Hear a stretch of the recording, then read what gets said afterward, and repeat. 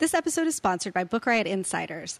If you haven't tried out Book Riot Insiders, now is the time. It's our resource specially designed for our fellow book nerds, and you can try it free for 2 weeks. There are different levels available, so you can decide which perks you want, from a monthly behind-the-scenes newsletter to exclusive podcasts and giveaways.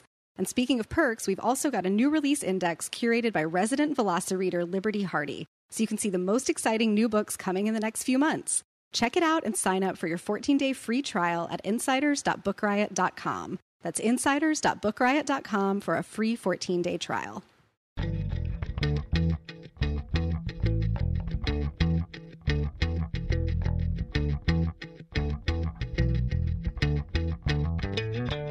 You're listening to All the Books, a weekly show of recommendations and enthusiasm regarding the week's new book releases. This is episode 220, and today we are talking about books being released on August 6th, 2019, and more. I'm Liberty Hardy, here with Rebecca Shinsky, and we're coming to you from bookriot.com. Hello, hello. I said 220. Why didn't I say 220? I don't know. I don't know. I change it up every time. I'm all over You just got to keep it interesting. Keep the people guessing. I am going to be super excited when it's 227, though, because I watched that sitcom when I was little, and so I'll get super excited. I don't know. No one even knows. It's like Jack I was Hay like, what is this? And Olivia from Sesame Street, and I just loved it. I don't think it was on very long, though. Yeah, I only know Jack Hay from Sister Sister. Which I never watched, so see? Well, it was excellent. I recommend it. It's almost like there's too much TV in the world to have seen all of it. Right? And sometimes it's amazing how much like you actually have seen when you think about it. That's true. I'm like, wow, I've seen that and that and that. I am so excited about today's episode for many reasons. So I want to get started, but before we do that, I want to tell you about today's first sponsor. Actually, you're going to tell us about today's first sponsor. This episode is also sponsored by House of Salt and Sorrows by Erin A. Craig from Penguin Random House. Annalee lives a sheltered life at Highmore with her sisters. Once there were 12 of them, but loneliness fills the grand halls now that 4 of the girls' lives have been cut short. Annalee becomes increasingly suspicious that her sisters' deaths were no accidents. The girls have been sneaking out every night to attend glittering balls, and Annalee isn't sure whether to try to stop them or to join their forbidden trysts. When Annalee's involvement with a mysterious stranger who has secrets of his own intensifies, it's a race to unravel the darkness that has fallen over her family before it claims her next. That's House of Salt and Sorrows by Erin E. Craig, available wherever books are sold, or find the link in our show notes. Thanks to them for sponsoring. Okay, so I'm so excited about my first pick. I don't know if I can do it without laughing wildly or just like sobbing hysterically because I'm so happy about it. That's a whole range of emotion. Like I'm unhinged. So, as I've mentioned a few times on the show, occasionally I will just read a book, just go in without knowing anything about it because I've heard like someone say you should read this book or I see it on the internet somewhere. So, this book is called Hollow Kingdom by Kira Jane Buxton. And I had marked it down, put it on the Insider's calendar, because I heard someone say, I loved this book, but I was like, oh, I don't know what it's about, and I'm going to get to it. And so last night, I sat down to start reading it. I got 10 pages in, and I was like, what am I reading? And it was like the delight of my life. So I went back, and I pulled up the information about the book, and Karen Joy Fowler said, this book is like The Secret Life of Pets meets The Walking Dead. What? And I was like, what? I had no idea. It is so awesome. It's so awesome. I can't even handle it. It's like a zombie novel. Okay, so there's going to be some gross stuff. It's a zombie novel told entirely by animals. The main character is a crow. It's a very he's a domesticated crow. He has a buddy that he lives with. His name is ST, which is short for something that I can't say on the air. And so ST lives with this guy, Big Jim, and through the narration from ST, we get the idea that, like, he's not the most popular fellow. He might be a bit of a sexual deviant. He lives by himself. He likes porn. He likes, big trucks and guns and, but, like, they get along. He gives ST Cheetos, which are his favorite food.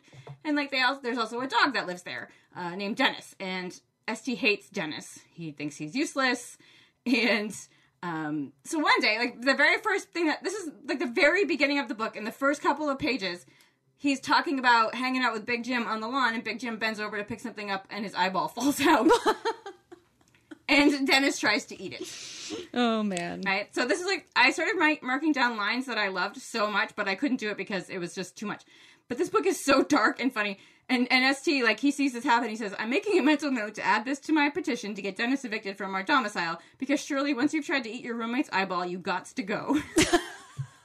This is the very best kind of book to come to cold. Oh my goodness. I was like, this is like a late birthday present. I was like, this is just for me. That's amazing. So yes, there are zombies. But of course, like, the ST doesn't really know what zombies are. And there are some other animals that start talking, like cats and stuff. They're talking like their owners are acting very strange, or their owners have left and they haven't come back, but they've turned a green color and all they do is stand and scrape their fingers on the walls. And, they don't know what's going on. So ST finally kind of gets an idea that, like, everyone is not well, because he leaves the house and he flies around and he sees that everyone is behaving like this. So, like, all the humans. So he goes back to the house and he decides, like, he's going to save Big Jim. He's going to find a cure for this. But he's going to have to leave him, and he's sad about that. But, like, he takes Dennis, even though Dennis drives him crazy, because Dennis is, like, very sad that, Big Jim isn't playing with him anymore and doesn't know what's going on. He doesn't realize, like, Big Jim would probably eat him if he went downstairs. And so he takes his animal friends, and, like, along with Dennis, and they go and try to find a cure for what's going on. It's just amazing. It is so funny. It's also seriously profane.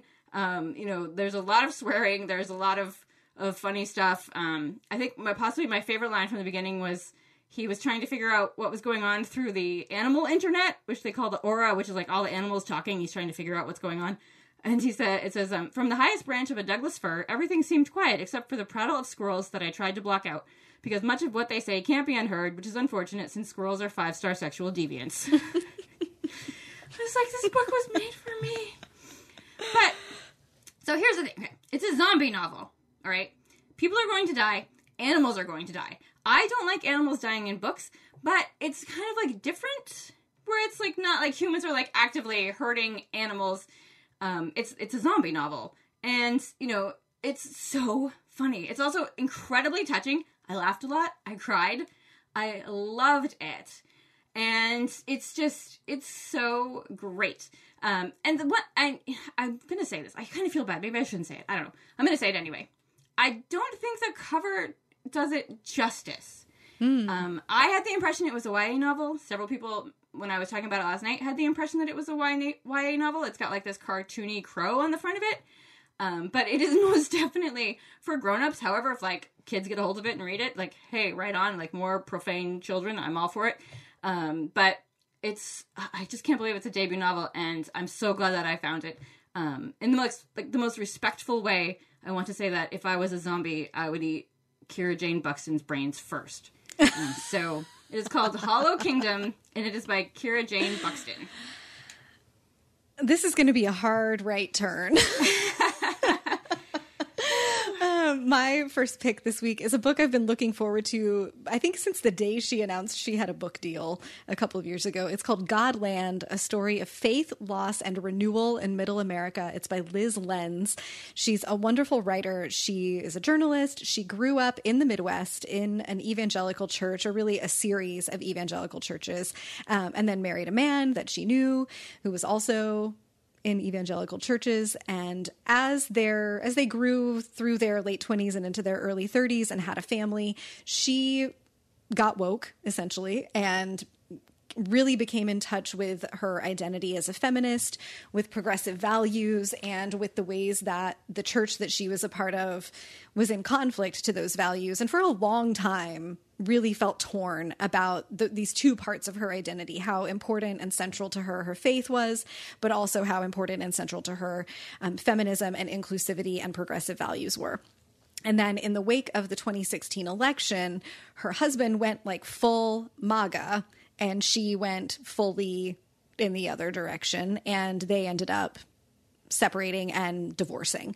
And this book is part memoir, part investigation into the deep entanglement of religion and politics, especially in the Midwest, and then how that affected her individual life. It is, I think, a little heavier on the investigation journalism parts than it is on her personal story. So if you're looking for like a juicy memoir about leaving your husband because he voted for Trump, it's not that. It's a really, really thoughtful look at big systems and big things that happened, and her life as a microcosm as one example of those. And you do get a lot of personal perspective and personal stories, but like this is not a tell-all gossipy story. And I think it's better for that. It's so thoughtful and carefully considered. And the big success of this book is that like it takes a part of the country seriously that is not often taken seriously. There's all of this like head scratching about the Midwest and jokes about the Midwest. And like most people, many people in media, I think, fail to give serious weight to like these are real people who do have real communities and real cultures, and taking them seriously and understanding what's going on there is part of understanding the situation our country is in right now. And people from outside have attempted to do that. Journalists from the coasts like to show up in the South, or they like to show up in the Midwest and, you know, like try to understand what's happening with the locals. But Liz Lenz is writing from the inside. She's been a member of church communities. She has been a Midwesterner her entire life. And so she understands the complexities and the nuance and the humanity inside those struggles, that people that she disagrees with fervently are humans that she wants to treat with humanity and compassion, and that understanding that and like tangling through it rather than dismissing them because she disagrees with them is like, if we're going to get anywhere, that's how we're going to get there. It's a very honest look and critical at times at the church as a structure, the evangelical church in particular, the ways that faith and politics are tied together when, you know, technically they're not supposed to be. And I just found it to be very thoughtful and thought-provoking, and I would like to read more of these kinds of things. I'm looking forward to whatever she does next. She has a really lovely, lovely voice, and I thought a great balance between the memoir and the journalistic investigation parts. So that is Godland by Liz Lenz. All right. I'm going to swing us back around in a different direction now with a novel. It actually came out last week, but we are recording this a week early, and I did not get my fourth book in time, mostly because I was too busy on the internet talking about Hollow Kingdom. So I'm going to talk about one of the books that came out last week because it was excellent. It's called The Vexations, and it's by Caitlin Horrocks, and it's a debut. It's fantastic.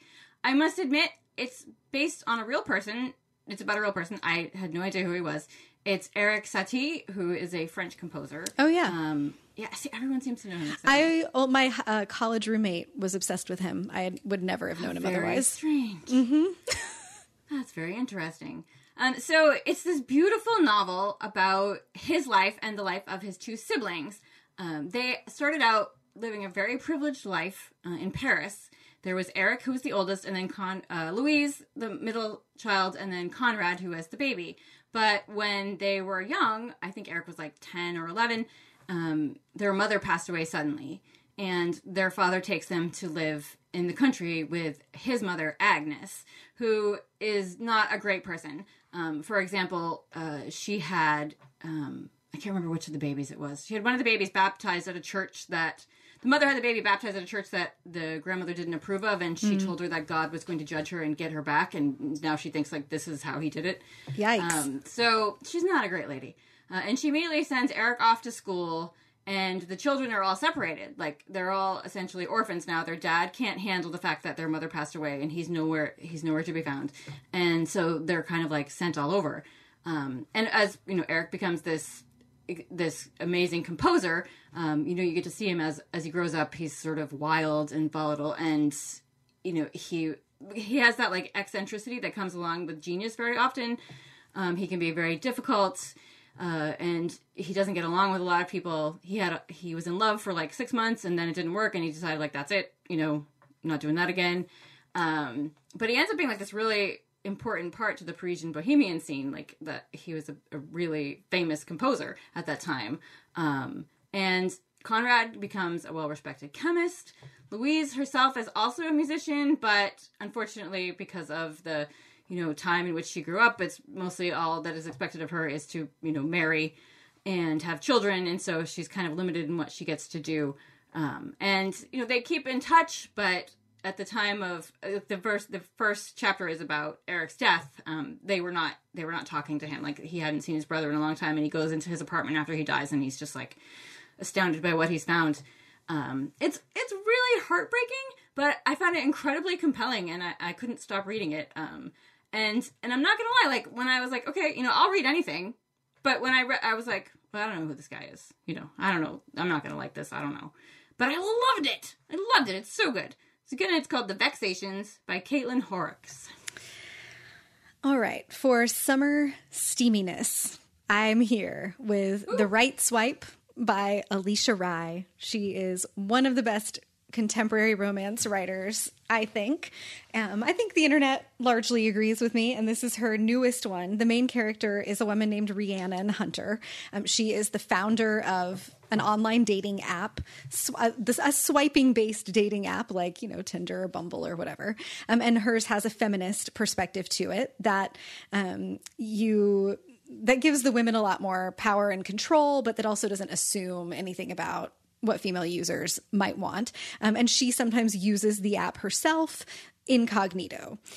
Several months back, she hooked up with a guy, had an amazing night. Like, they had a really deep connection, and she hoped to see him again, and she never heard from him. So she's been recovering from him ghosting her.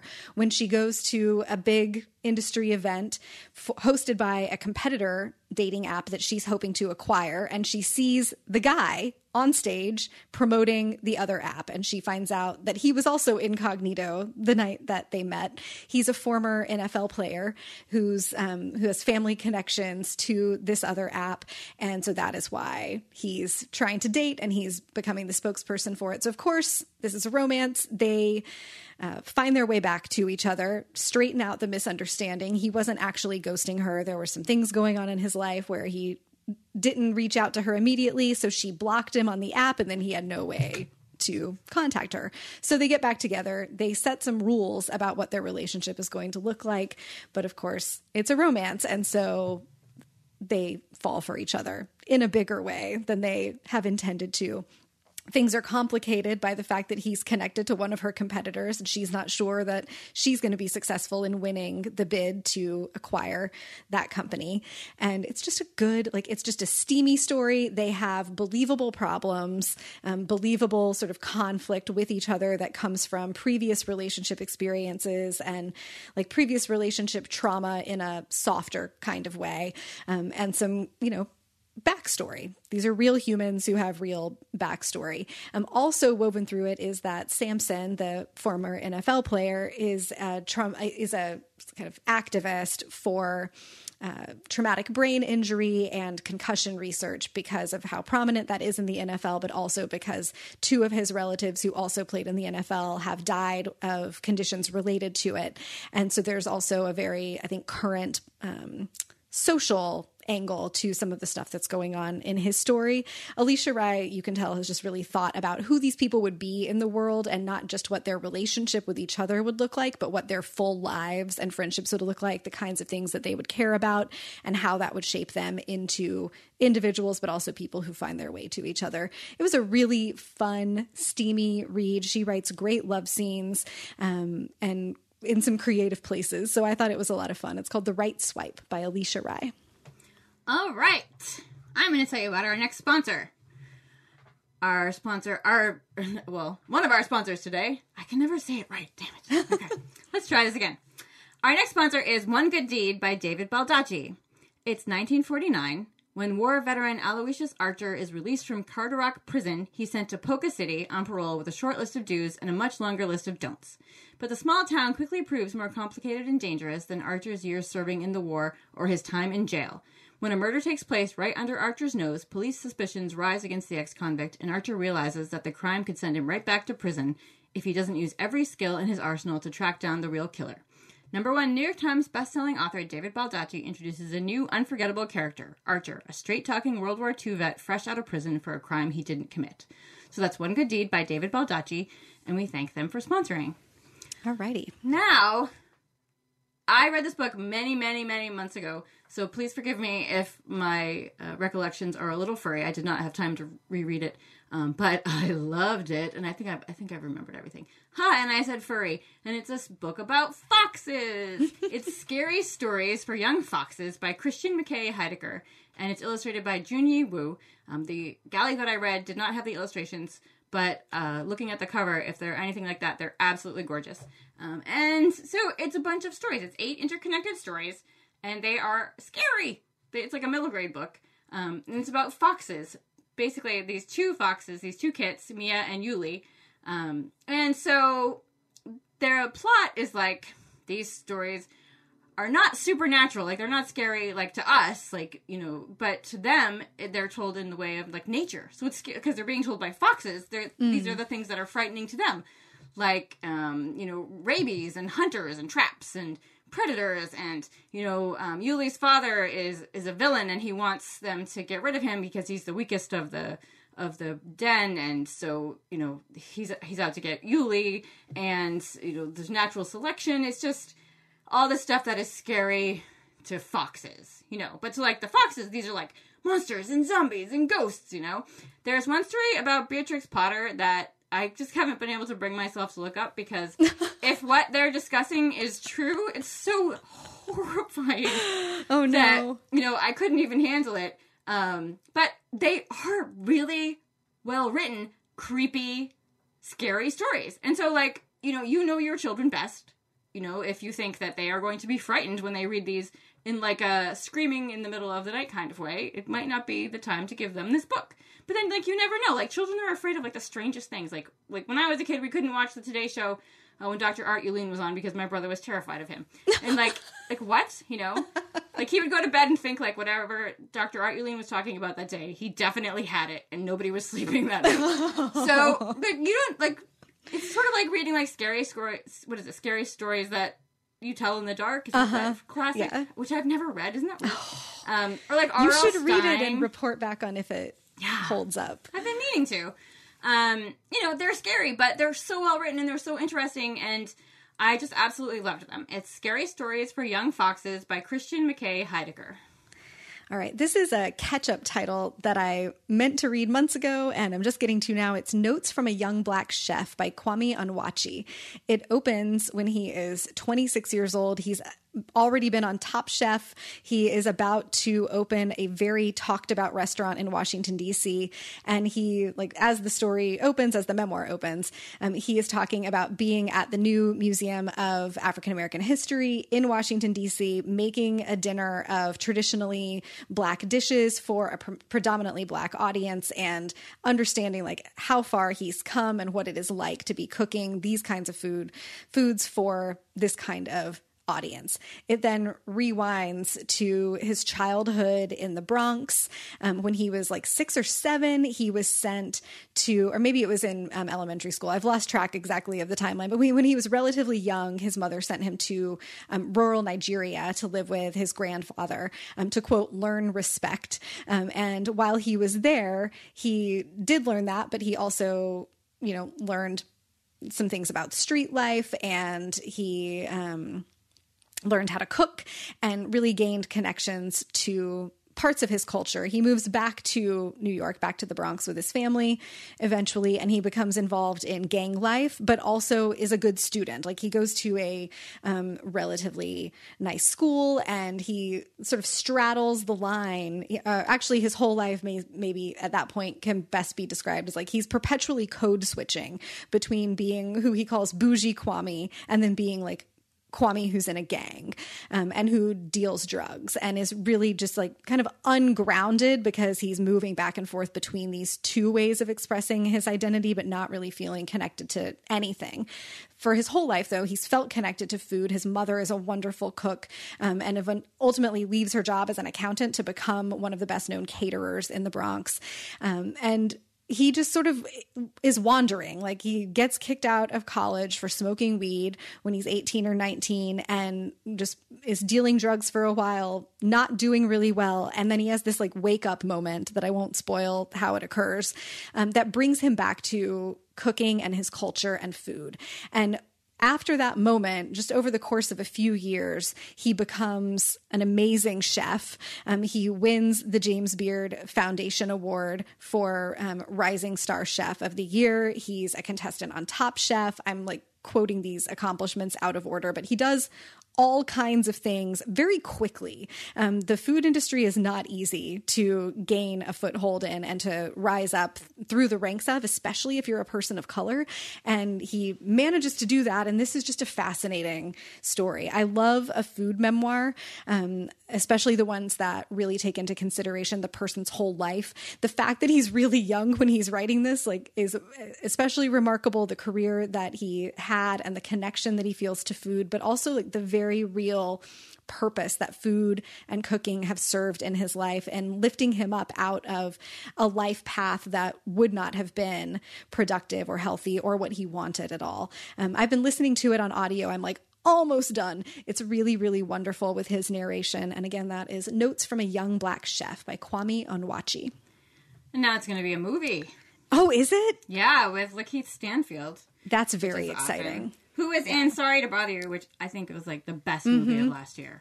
Oh, yeah. Yeah, I feel like more people should watch that movie. So I agree. If you're looking for something great to watch Sorry to Bother You, because it is amazing. Well, now I have another adaptation to look forward to. That's really great. I think the news just broke this week, so. Cool.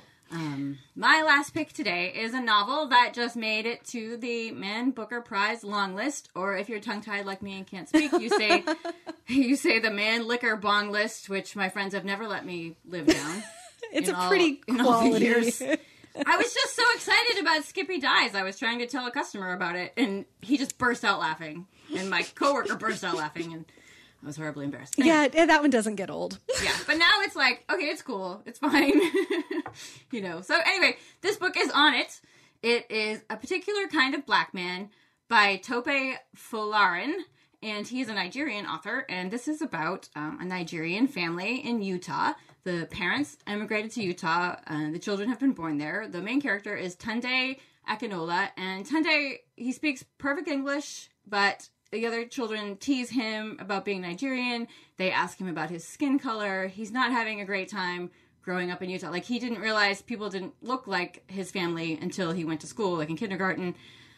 His father thinks everything is fine. He's going to live the American dream and everything's going to be great. However, his mother is sinking deeper and deeper into a depression. She doesn't have any friends there. She doesn't have her family there. She misses Nigeria.